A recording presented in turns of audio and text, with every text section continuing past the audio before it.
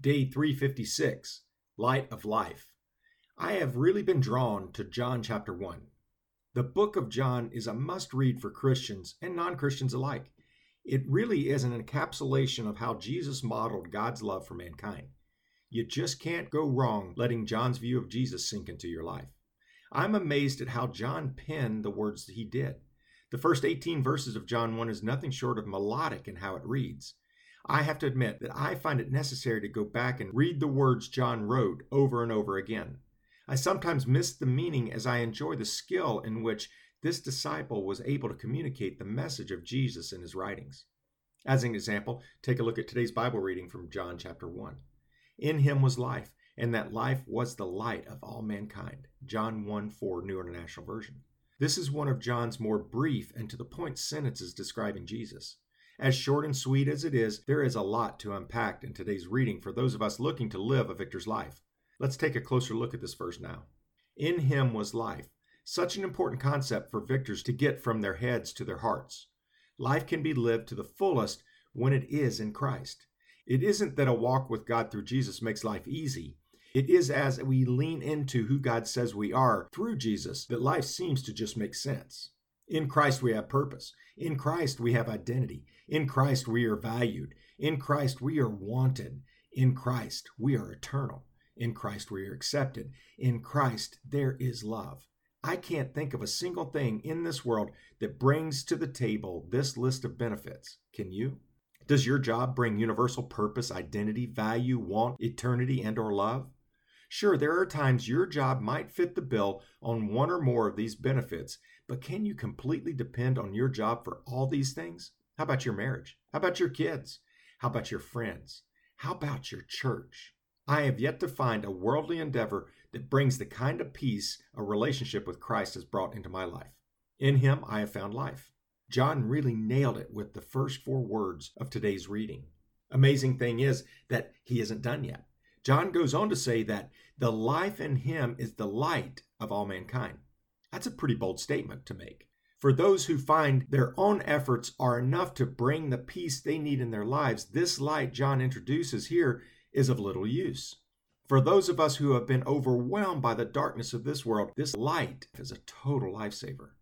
This life is the light, as a statement is beginning to make more and more sense in my life these days.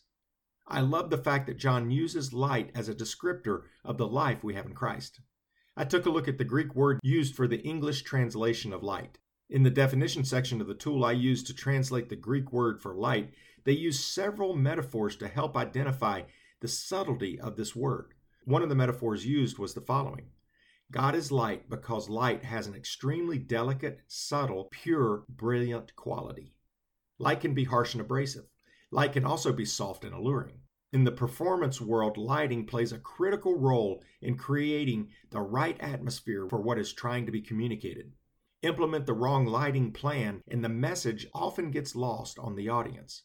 Same goes with using the word light to describe the life God promises for us through him. For those of us stuck in trying to make this life be all about who we are, what we do, and how the world sees us, the light of God will seem harsh and unappealing. The message will surely be lost when it is bathed in a light that is the light of God.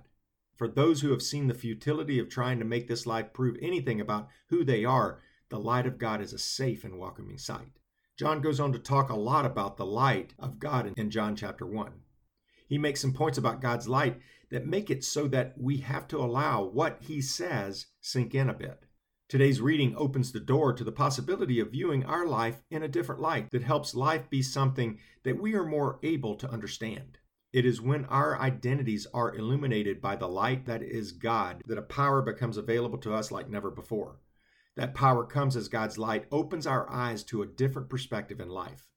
As we view who we are and what we do from God's perspective, the outcomes we face don't have quite the impact they did when our light source was something other than God. Life can be such a roller coaster when we try to light our way by what we do. When things are going well, things seem to be bright and easy. When things take a turn for the worse, the darkness can make us feel lost and afraid to move forward. Life will always be filled with ups and downs. It is such a shame to let those ups and downs be overly impacting on who we are. We allow that to happen when we look to a light other than God to make this life be what it was intended to be for us. When we allow God to light up our life, the highs are so much more impacting, and the lows don't take quite the toll on who we are they once used to. The last thing I see in today's reading is purpose.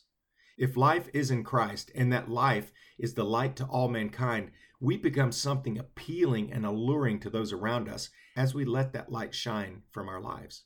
We all want to be significant. We all want our lives to count for something. It is when we settle on letting worldly objectives be enough to make us feel significant or to have impact that victim thinking can't help but to be something we will have to deal with. When we are living a life in Christ, we exude a light that is different in this world. That light is what the rest of the world longs for, but are looking in all the wrong places to find. Your life cannot be more purposed than when you let God illuminate who you are through what Jesus did for us on the cross. It is as we live out our identity as God's child that victor living becomes a distinct possibility. As God's light shines in your life, know you are empowered to do more than you could ever dream or imagine. All mankind is looking for that kind of light. You may never be called to preach from the mountaintop as to what that light means in your life. What you are called to do is let that light shine. Let that light pour out of you in all that you do. Think about what kind of light is working in you.